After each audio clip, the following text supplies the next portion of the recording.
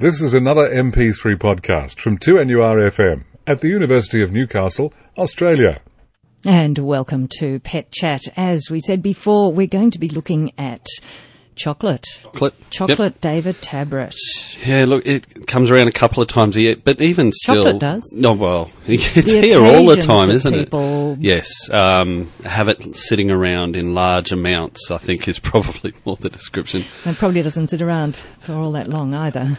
Well, surprisingly long enough for the pet dogs to sometimes get into it, and that's when we see some problems. So Easter and Christmas are the times that, as an emergency veterinarian, we see these problems more commonly.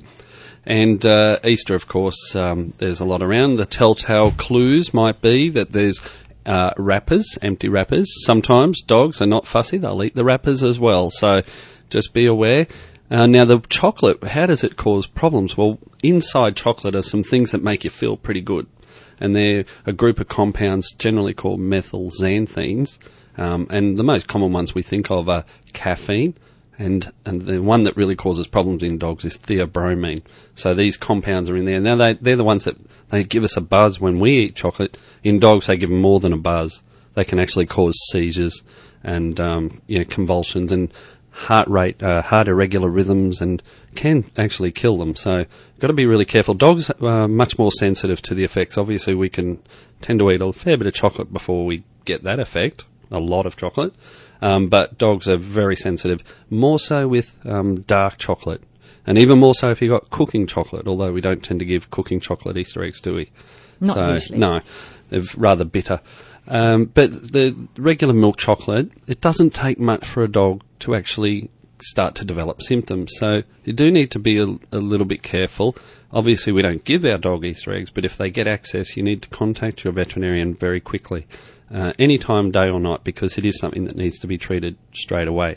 Now, when we have a call that comes to the emergency hospital where someone says their dog's eaten a certain amount of chocolate, we actually have a little spreadsheet and we work out what's a toxic dose. And it, as I said, it doesn't take very much. Like a small bar of chocolate for a 10-kilo dog could be enough to cause symptoms. And what happens then is we get them in and we have to make them vomit. The problem with chocolate is it melts and it sticks to the lining of the stomach. So we make them vomit, but then also we have to then flush the stomach out. So they have to have an anaesthetic and wash the stomach out. And it has to be the right temperature water to melt the chocolate but not burn the dog. You know, it's technical to get this stuff out. It's far better to prevent it going in. Generally, if we treat them, though, the prognosis is pretty good. Recovery's pretty well, touch wood, haven't lost any. But we do want to get the message out there for people to prevent this happening. What about cats? Are they affected in the same way? Oh, cats. They're not as sensitive as dogs. They're more sensitive than people, but they're a bit fussier. So they just, unless you've unwrapped the chocolate for them, they really couldn't be bothered. So, so cats we don't tend to see any problems with. And I think also there might be a bitter taste. Chocolate can have that slightly bitter edge to it, and they probably stay away from it. They're not as drawn to the sugary part either as what dogs are. But dogs, chemically inside their nervous system, which is where the theobromine attacks, as well as the heart, that's much more sensitive to the effects of this. David, I went to a birthday party a couple of weeks ago for a 2-year-old. Little Maya had her second birthday, and they've got Weimaraners, or parents have, and this Weimaraner opened the fridge and ate 8 of the 30 or 40 cupcakes that were in the fridge that Mum had cooked. Open the fridge? Open the fridge and decided to have 8 cupcakes with wonderful icing and marshmallows over the top. You're always saying how smart they are. There's the proof, isn't it? It is the proof. Gluttony. But he was fine. It was okay. Yeah, no cupcakes are okay. Chocolate cupcakes might have been a bit of a problem. But it is a dose-related thing. So if they get access to... The worst ones we've seen have been where they've gotten into the cupboard and there's some cooking chocolate powder, cocoa powder there, and that's just highly concentrated in theobromine, and that's when we really see problems. But dark chocolates, I think I mentioned once before on the show, we had it was a Christmas chocolate, not an Easter chocolate, and they woke up on Christmas Day and the dog had started at the front of the tree, and the family had decided to give everybody chocolates that year, no other presents. And it started at the front of the tree and worked his way around and got halfway around And the guy said to me, lucky he didn't get to the back because all the dark chocolate was at the back and it was all milk chocolate at the front. So the symptoms were a little bit, less severe. But nevertheless, even big dogs will be susceptible to the effects of it. Yeah. So Avoid chocolate. Keep them for yourself. Be greedy on chocolate. That's the answer, isn't it? eat them straight away. Yeah, that's the other thing to do. You're listening to Pet Chat. And Danny, we've got an interview today with an interesting breed of dog. That's right, Oh, American no, with a Cocker person. with a person. Yes. The dog won't be talking, but it's American Cocker Spaniels this time round, so that's quite exciting. And they look so lovely when they're all groomed and done up, and they look quite spectacular. But there's a bit of work involved with them. But Yvonne has owned dogs for about 30 odd years, and she used to breed and show collies in the beginning, but a call to go back to work meant she had to put aside her showing career and didn't like to leave the dog by itself at home. But when things changed and circumstances changed, and when it came time for her to own another dog, she decided it would have to be an American Cocker Spaniel. So, therefore, when she got the little puppy, she took a maternity leave from work and to look after Lodger, which was her first yank, and never went back to work after that. She is the secretary of the Northern Gun Dog Society and show secretary of the Combined Northern Canine Committee. Welcome to the show, Yvonne. Thanks, Danny. Thank you. That's a wonderful story. So you took maternity leave and never went back to work. Yeah. Boss kept ringing up saying, when are you coming back? I said, look, I don't think I want to. I'm having too much fun. Fun. And it's been like that ever since. Yeah. So can you just... American Cockers are such a people dog, you know? Yes. They don't really like to be left on their own. So. That's true. Yeah. First of all, what can you describe what they look like? There's English Cocker Spaniels and there's American Cocker Spaniels. Yeah, well, they're sort of like a small English Cocker. Yes. But the head is more chiselled. It's a lot squarer, and they have the most beautiful, long, flowing coat. They do. And as you said, they look absolutely beautiful when they're in full coat, ready to be shown. Yeah, they look marvellous. And when they're in the gun dog ring. Yeah, they come in a couple of different colours, black, brown, buff. Yeah, they do. So there is a bit of variety. Yeah. And I know when we see them lined up against the other gun dog dogs, they look quite marvellous and spectacular and hold their own, very much so. What's the history of the breed? Well, they were actually, they're the smallest member of the gun dog group, and they were originally bred to chase the woodcocks out of the long grasses around the marshes and that. Oh, so okay. that the owners could shoot, the birds come out and the owners shoot them. Yes. Although I don't know that they're mainly bred now, I think, just for show. I mean, imagine sending one of these dogs with all the coat through the scrub now. They come back looking like a Christmas tree with all the stuff hanging off them. They would do. Would they have, for their job that they were bred to do, would they have trimmed them more regularly, I guess, to keep the coat shorter? I think, I'm not really sure, Danny, but I think the coat was there to actually act as protection. Protection, yeah. You know, against all but I guess they probably would have had them a little bit shorter. Yes. One could hope, anyway. Now, how long have you owned the breed? Okay, well, I've had them for 7 years. I got Roger 7 years ago. Yeah. And I've had Shelby for 5 years. Okay. And I haven't bred with them. Right, okay, yep. Now, with the health problems, what are common problems to the breed? Well, I guess the most common one is PRA, progressive retinal atrophy. Right. Mouthful. Yeah. But all reputable yank breeders now, they have their dogs checked for this disease. It's an eye disease, and if they do find it if the gene's there, the dog, bitch, whatever, would be desexed and then probably go to a pet home. And not bred from, yes. Not bred from, no. Yeah. They're very, very, the breeders are really into, looking that we don't get this continuing. Yeah, so they're strict on those guidelines to make sure that we don't breed and keep that in the breed. What other issues could there be? Some Yanks get yeast infections in their ears, and that's because they've got that big floppy ear, Yes. They can get a bit smelly, and you usually know the dog will scratch his ears or rub his head on the carpet or whatever. Mm-hmm.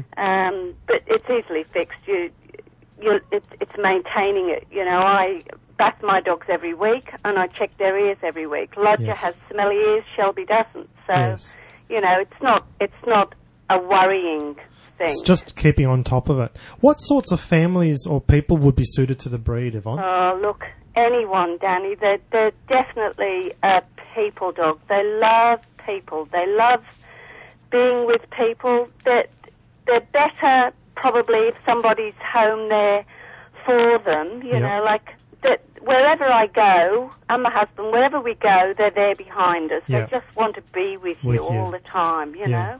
So families, an old age pension or whatever, for a companion dog, excellent. They're just very, very devoted. And in terms of breeders in the area, I think you were saying there's only about 2 breeders in Newcastle. There's only 2, and they're the breeders, one that bred Lodger and one that bred Shelby. Okay. But there are, and I know that they don't have pups at the moment. They've had litters, and they're just actually starting to show their pups now. And where could people access information for American Cockers? Yeah, well, if they Google, there is an American Cocker Spaniel Club. Mm-hmm. There's one in every state. So they could, if they Googled American Cocker Spaniel Club New South Wales, there's links that takes you, and they let you know if there's pups available, or that's right. And you get to see what the dog is really like. And last of all, what is a funny or special moment you can share with us that's happened with your dogs? Oh dear. Well, Lodger, the oldest dog, he is a real sticky beak. He's always loved to go in ladies' handbags. He'll open drawers, cupboard drawers, and things like that. And quite often we go up to our next door neighbour's place in the afternoon for happy hour, and the dogs come with us, and he goes missing. And this day he went missing, and I yelled out, "Where are you, Lodger? Come on!" A couple of minutes later, he comes trotting out with a pair of false teeth in his mouth. He'd only gone in the bottom drawer of the bathroom cabinet. He can open them so easy. And there's Lodger just standing there looking at us with Alan's spare set of false teeth, and we had a hell of a job getting them off him. Oh, no. Needless to say, they were broken. I think he thought they were a bone. That's classic. Yeah. Oh, well, thank you very much for your time today. It was lovely discussing American Cockers with you. And you're listening to 2NURFM 103.7. And this is Pet Chat, and chat means a bit of talk. If you'd like to put your question to our vet, David Tabrett, then give us a call, 49216216. And in the meantime, Danny Boss, pet events. What's happening? Events. There's only one pet event that I have listed for this weekend. It's the Bay City All Breeds Kennel Club's championship show. It starts today, this afternoon at Hillsborough Dog Showground, and it'll be on tomorrow as well. So that's on this afternoon and tomorrow. But some other things in terms of the bushfires, we were talking about that last week, about the bushfires in Victoria. There's been some dog groups who have organised some appeals and got some donations happening. One is the Agility Committee Bushfire Appeal. Within 10 days, they were able to organise an agility event, and this is no mean feat, as prizes, raffle prizes, ticket sellers, stewards, judges, caterers are all needed to get organised, plus getting the entries to the show. The show was held on the 22nd of February.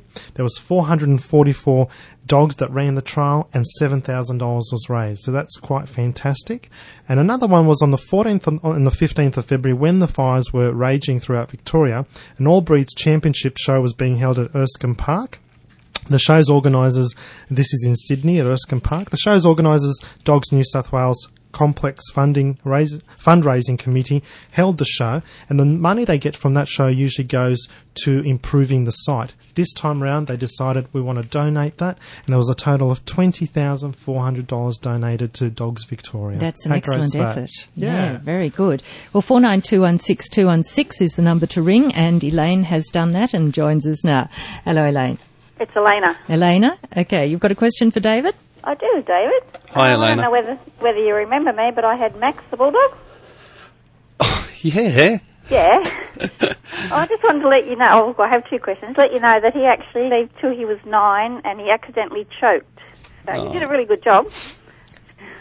I looked after Max, like, how long ago was that? About 13 years. Yeah. Oh, God. Right from a baby. Yep. Yeah. And now I'm downsizing to pugs. So what problems do I need to look for in them? Well, look, if you're going from British Bulldogs to pugs, I think things are getting better. You know the problems that British Bulldogs get. The main things that we tend to see are upper airway problems. Yep. And pugs are very similar. You're not breeding, are you? Or? Oh, it will be, yes. Okay. I'm just looking into buying a bitch now, so Okay. yes. Yep. Well, they're a brachycephalic breed, so they do get these. That means a shortened face, and so they do get these upper airway problems. But with careful selection, I think problems there can be minimised. The things I remember with a lot of pugs that I saw was they did have a high rate of caesarean surgery needed to welt them, but obviously that's going to be very much dependent on each individual mating. They can sometimes get some skin problems. By and large, they're generally healthy. I guess the only other thing might be is cherry eyes, but again, that's like similar to bulldogs, and I think a much less incidence compared to. I mean, anyone who's had bulldogs for as long as you did, that you've probably seen all the things that can go wrong. Yep. And hopefully you'll see less of those with pugs. Personality-wise, look, they're still great dogs, and they're just terrific little dogs to have around. I love pugs; they're fantastic. I think they've got lovely characters, and as you're right, breeder selection is very important. So you can get some really good pugs if you get the right breeder. Yeah, but I think you'll be fine, and I know they'll be in such good hands. Yes, they will. And they'll be visiting you. Good to hear from you again. Thanks, Elena, for your call. 49216216 will get you through. Is there a particular reason why dogs that do have breeding problems, like that's mainly dogs with squashed faces, isn't it? Oh no, that was actually just the shape of their shoulders compared to the pelvis. For example, if you look at Staffordshire Terriers, they have very wide shoulders compared to their pelvis, and sometimes they do run into difficulties breeding. So when the incidence or the requirements, for caesarean surgery might be related to the breed, but it can also just be that a puppy's turned the wrong way, so it doesn't have to be a particular breed. But certainly some breeds are more likely to have problems, and pugs are one of those breeds that sort of fit into that. But they can welt normally. Just that they might need intervention. Yeah. Yes. Well, is your cat scratching or your pup yupping? If so, you'd like to know how to fix it, give us a call, 49216216. We do have lines free at the moment. And have you come across any other interesting problems at the moment just recently, David? Last week we talked about dogs that we'd seen with heat stroke and problems, and well, look, hopefully this cooler weather means we avoid that. We're still seeing ticks and suspected snake bites, but they're on the way out. So these are the summer problems, and we do tend to get into more of the winter problems, which hopefully are a bit less. We did have some stray dogs turn up after the fireworks at the Newcastle show. Just be aware if your dog is anxious and there's things like fireworks happening or thunderstorms, you provide a nice, safe environment where they can go and hide, like a little cave type thing, and they'll be a lot more comfortable in that. Rodney joins us now. Hello, Rodney. You've got a question for David? Yeah, how you going, David? Hi, Rodney. Mate, I've got two dogs. Well, it doesn't really matter. One's a Maltese cross Foxy, the other one's a Foxy. Yep. I've got a problem with fleas. Now, they get under the house, and that's where they're picking up the fleas. Yeah. Now, I could wash the dogs, get them flealess, bang, straight under the house. Within minutes, they've got fleas again now. It's probably about a 3-foot drop from the bottom of the house to the ground.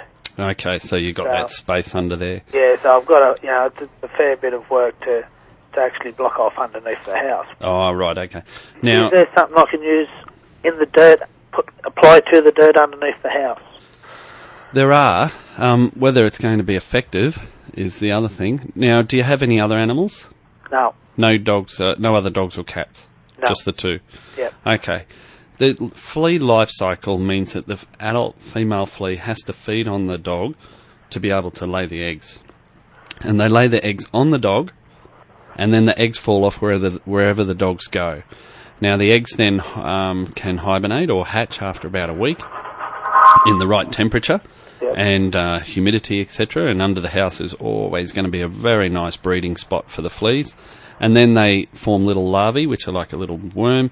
They then form a pupa. The pupa can sit there for any length of time, up to like a year, and then they can hatch out into adults. So what's happening is you've got that whole life cycle going on under the house, but it does require the dogs to be feeding the adult fleas. So I like the idea of using products on the dog that actually is effective in killing the adult fleas, but also any eggs that they lay are not going to hatch. And there's a couple, I remember we used to use Program, which was in a tablet, also came as an injectable, and that actually contained a thing called, that stopped the eggs from hatching. What was it called?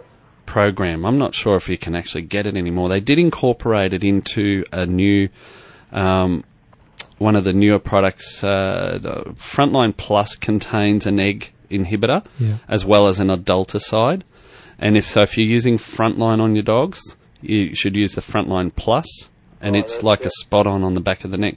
The important thing with that is if you bath the dogs, you have to wait a day or so before you put the Frontline Plus on. They have to be dry. Yeah, because it actually sits in the oily layer of the skin. So if you bath them, you've taken the oily layer off. Oh, right, yep. Then you've put it on, it just runs off. So it's got to be a day after you bath them. Just one other thing to add, there is a product called Sulfac, which is a pesticide for cockroaches and ants and fleas, that is safe enough though that if you spray it underneath the house and kill the fleas, that if the dogs go back in there, it doesn't harm the dogs. Because you can even spray the dog bedding with this product called Sulfac. So we've been recommending that in our store as another preventative. You always use your spot-on like your Frontline, but then also spray that can spray the areas where there's fleas. Yep. There was something else someone told me, but I think it was more just a quick preventative to get the fleas off the dogs. So I think it started like CAP. Yeah, Capstar. Capstar, yeah, and it only lasts for 24 hours. Yeah. So if you can buy it in the supermarket. Get the fleas off the dogs, then Frontline them at the same time. Yeah, well, what I would do is you bath the dogs, Yep. right? Give them Capstar that day, and the next day put the Frontline Plus on. Right. Okay. Sounds good. Things to try. Thanks for your call. Thanks very much. 49216216 is the number to ring, and Sue joins us now. Hello, Sue. Good afternoon. Hi, Sue. How are you, David? Good. What can we do for you? Well, we have we'll guess that she's a silky cross Jack Russell Terrier. Mm-hmm. She was a little rescue dog we got 12 months ago. It was a private adoption by someone that knew she needed a home, and we were in the process of putting down our dogs after many, many years. Now, she was alleged to have been kept in a bird cage as a puppy. Mm-hmm. Now, we have a aquarium sitting on our kitchen wall here, and when I take that bird out of it's a hand-reared one, and when I take that naughty bird out of her cage, this dog she doesn't have a fit, but she's hiding in a corner somewhere in the house. She's absolutely terrified of the bird. Of the bird. I'm not so now. This is it. I'm not so sure whether it's the open cage or the bird, because she's been known to get up on my lap when I've had the bird on my shoulder. Mm-hmm. And yesterday, when I had the bird on my shoulder, I encouraged her to come to me, and I gave her little bits of cheese. Oh, that was very clever of you. Very, very good. So I don't know. Yeah, you need to make. There might well be an anxiety there associated with what you're saying about the cage, but I would certainly work on the getting the bird and your little dog at least able to be in the same room, and so relieving the anxiety is going to take steps exactly like what you did yesterday. Just little baby steps, getting them a bit closer to each other. They don't have to be best mates, of course, but no. But just being able to, so that your little dog is not anxious when the bird's around, because Quarians, as you know, can be quite, assertive and inquisitive, and it wouldn't be unlikely that if you do have the bird out, it decides to go and sit on the dog's shoulder. Yeah. And so if you've got an anxiety there associated with that, that's going to be quite distressing. Yes. And then the second stage is to work on the anxiety with the cage, and I think similar principle, just little steps like coming into the room, or standing at the doorway. And what you need to do is ask the dog to do something that you know it can do, like sit. Yeah, oh, Okay. well, no, we don't go that far. So, as in, don't run away. Yeah, well, we don't have any obedience at all. This little dog, she's about 4.5, and Okay. but see, it's unfair to this Quarian not to be allowed out because Yeah. the dog's taken over. Because this is a very bold little, permanently clucky little cheeky bird. Oh, they are. Yeah. And but see, this little dog, she doesn't like loud bangs. I'm on a walking stick, which I constantly drop, and she has an absolute fit every time I drop it. She doesn't like men, yet she's bonded with my husband. But if another male comes to the house, as soon as they turn to leave, she's on their heels. Yeah. Dear. You just need to incorporate these anxieties into little steps and use food as a reward to just relax the dog and get it comfortable with these circumstances. But just go very slowly. If you do find that she gets anxious with anything, back up a step and go back to the previous level at which she was comfortable and give her a bit more time. And it's just going to take a long period of time because she's an adult dog as well. Yes, that's what I, That sounds good. It sounds like you'll get there, though. Yeah.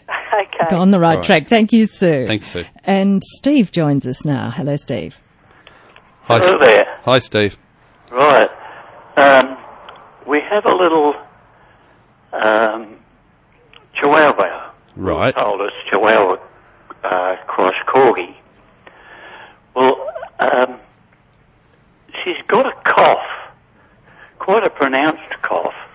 How old is she, Steve? About 10. Right, okay.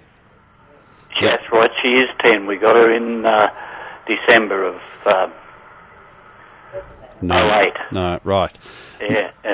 And when is the cough happening? All the time, any time. Right, more at night, more into the day, or?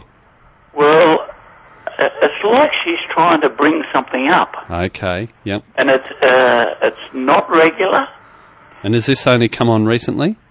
I'll speak to... 3 or 4 months. She's had it 3 to 5 months. 3 to 5 months, okay.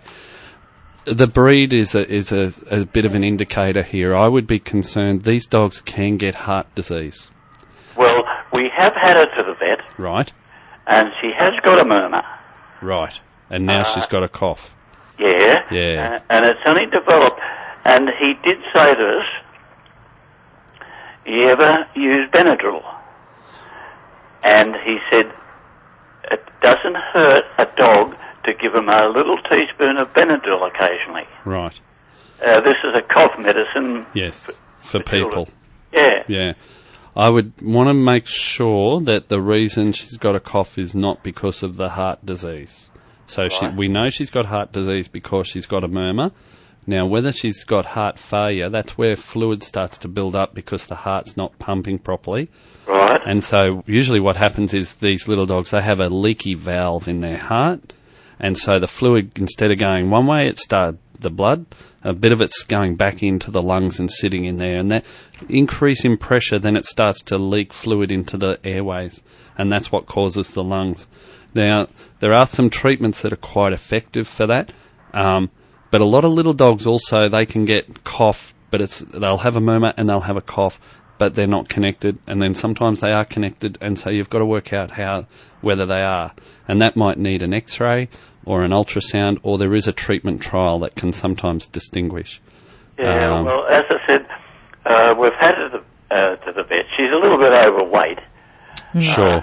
It sounds as though she needs another visit to the vet. Yeah, I'm worried about her heart because they can deteriorate. So I would suggest that we get her checked over again and make sure she doesn't need some other treatments. Good luck with Thanks, that, Steve. And Joanna joins us now. Hello. Oh, hello. Hi, Joanna. What can we do for you? My cat is every so often she gets a pussy eye, and she's got it at the moment. And it's, it looks horrible, and then it just clears up. I've tried a bit of warm salt water on it. Sure. But what? How old's your little cat? I don't know. She's an adult. She was a stray, but she looks pretty ancient. She's okay. And how often? 20. Oh, okay. She's fairly old now, I'd say. Oh, right. A number of things can cause that. Probably just using salty water in the first instance is the right thing to do. And but sometimes we see, particularly cats that have been acquired as strays, they may have a latent viral infection in their eye. And what happens is they acquire these viral infections at a very young age, and it just keeps coming back very constantly. And the rest of the time they might be okay. The other thing that we see with older cats can be they get corneal problems where the surface of the eye might be damaged, and that could be that there's an ulcer there, or it could be that there's actually something rubbing on the eye, like an eyelash that's growing in the wrong direction. Would I be able to notice that? No. If they're really obvious, yeah, but not usually. We often, when we look at them, we need to use special dyes or magnification to see it. So it is something that I think you need to get it checked out, because eye problems, obviously, they can deteriorate and lose all vision, and in particular, they're obviously going to be a bit painful. But if it's a viral infection, there is some medication that can help, but by and large, just making sure that those other things aren't there as well, I think, is important. Yeah. So I remember I had cats before, and they had it when they were kittens, that pussy. Yeah. Probably just acquired it when they were small, so... Yeah, sometimes it just hangs around for years and years, and it just keeps coming back. So, but get her checked for those other eye problems as well. Right. Okay? And we are talking animals. Pet Chat here on 2NURFM. 49216216 was the number that Robin rang to get through to us. Hello, Robin. Hello. Hi, Robin. How can we help you? I have a 2.5-year-old toy poodle who has just come in on heat into her third season, and we want to mate her, and I'm just wondering, when should I put her with the male dog? Now, when dogs are cycling and they come on heat, there's generally 3 phases. So we want to get pretty close to the time of ovulation, which is in the middle phase. The initial period of time when they actually start to come on heat, what happens is that there's a discharge that you see is red tinged or blood tinged, and that changes to a straw colour. Now, the period of time that can be it could be a week, could be longer, could be shorter. It just depends on each dog. And then when it changes to a straw colour fluid, that's when they're in the cycle of estrus. Yep. And that's coming into the most fertile time when they will be receptive to the male and able to be mated. Now, when they are mated, the time of fertilisation is actually delayed a little bit. So that allows you a little bit of leeway. It means that even if they haven't ovulated, you can mate them, and they'll still have a litter. Or they might have already ovulated and they're mated. But generally, you want to be around about a day or two either side of the time. Now, the question is, what is the day that they ovulate? Some people just take a punt and they just mate them every second day or every 36 hours. Around about, what do you say, Danny, about day 8, 9, 10? Yep. Yeah, after they I recommend just colours. to be on the safer side to mate them every couple of days for 2 to 3 times at least. It really depends on your access to the male. That's what happens. So, for instance, if you're breeding and using, say, artificial insemination, you sort of want to be a little bit more accurate because you're really only going to get one shot at it. Yeah, I've got a male dog lined up. Okay. Yeah. Well, they're often going to be the best judge, but it's after about a week when the straw-coloured discharge appears. Right, yep. Then you want to start mating them. She's been on now, 7 days. Right, and has the discharge changed colour? Not yet. Not yet. Okay, so you got to pick that time. You got to watch them very closely. And third cycles are, probably the optimum time to be going for a first litter for sure. And if you do let them mate every couple of days, you'll find if you've started a bit early, she might not be willing to stand for the dog. Yeah. But when she willingly stands for the dog, you'll know this is the exact time. That's right. Yeah. Okay, when she stands for him. Yes. They know All best. right, then. Okay. Good luck, All Robin. right. Thanks, Robin. And you're listening to 2NURFM's Pet Chat. Danny, you've come in with a little box under your arm. What is it? It's something special. You guys excited when I bring in something, don't you? You get product. excited We with that. do. This is a new product we've just had come in store. It's called the Contact Water Dog Outdoor Pet Fountain. We've talked about pet fountains before, but this one's a little bit different because you attach it to your tap. And what happens is it's got a sensor, a perimeter sensor. So what happens is as the dog gets really close to it, it automatically lets a flow of fresh water out so that the dog can lick it up. And it's really advantageous for dogs to have fresh flowing water that they can drink. And this is what this provides. It helps it be fresh and clean, and it's always available for the dog. The sensor is a sonar proximity sensor, so it can work really well. It works with batteries, 4 C-cell alkaline batteries, and can last up to 12 months. So really easy to use. They're available for your dog all the time. I've seen some dogs that won't drink water out of a bowl, so that they've actually got to have the tap turned on and flowing. And I was just thinking, actually, that restricts the owners very much because, you can't leave the dog all day without water. They've got to come home and turn the tap on. And apart from the behavioural problem that represents, but this is actually something that would work really well because it's flowing water. It's not just sitting in a bowl for them. That's right. It makes a difference. Plus, it's also... If the bowl is outside, left in the sun, the water's going to get warm. This will be cooler water coming out of the tap as well, wouldn't it? You say it works on a sonar sensor. Does that mean they make a noise and it hears something and releases water? Yeah, it'll notice when the dog comes really close to it, and it'll just open up and the water will flow through. And as soon as the dog moves away, the water will stop flowing. I'd just put a bowl underneath it too. To catch the extra. Any extra, yeah. Yeah, good idea. Sounds like a good thing. Yeah, very good thing, and it comes with a 2-year warranty as well. There you go, a water dog to water your dog. And that brings Pet Chat to a close today on 2NURFM. Thank you, David Tabrett. Thanks, Jane. And Happy Danny Easter. Boss. Oh, yes.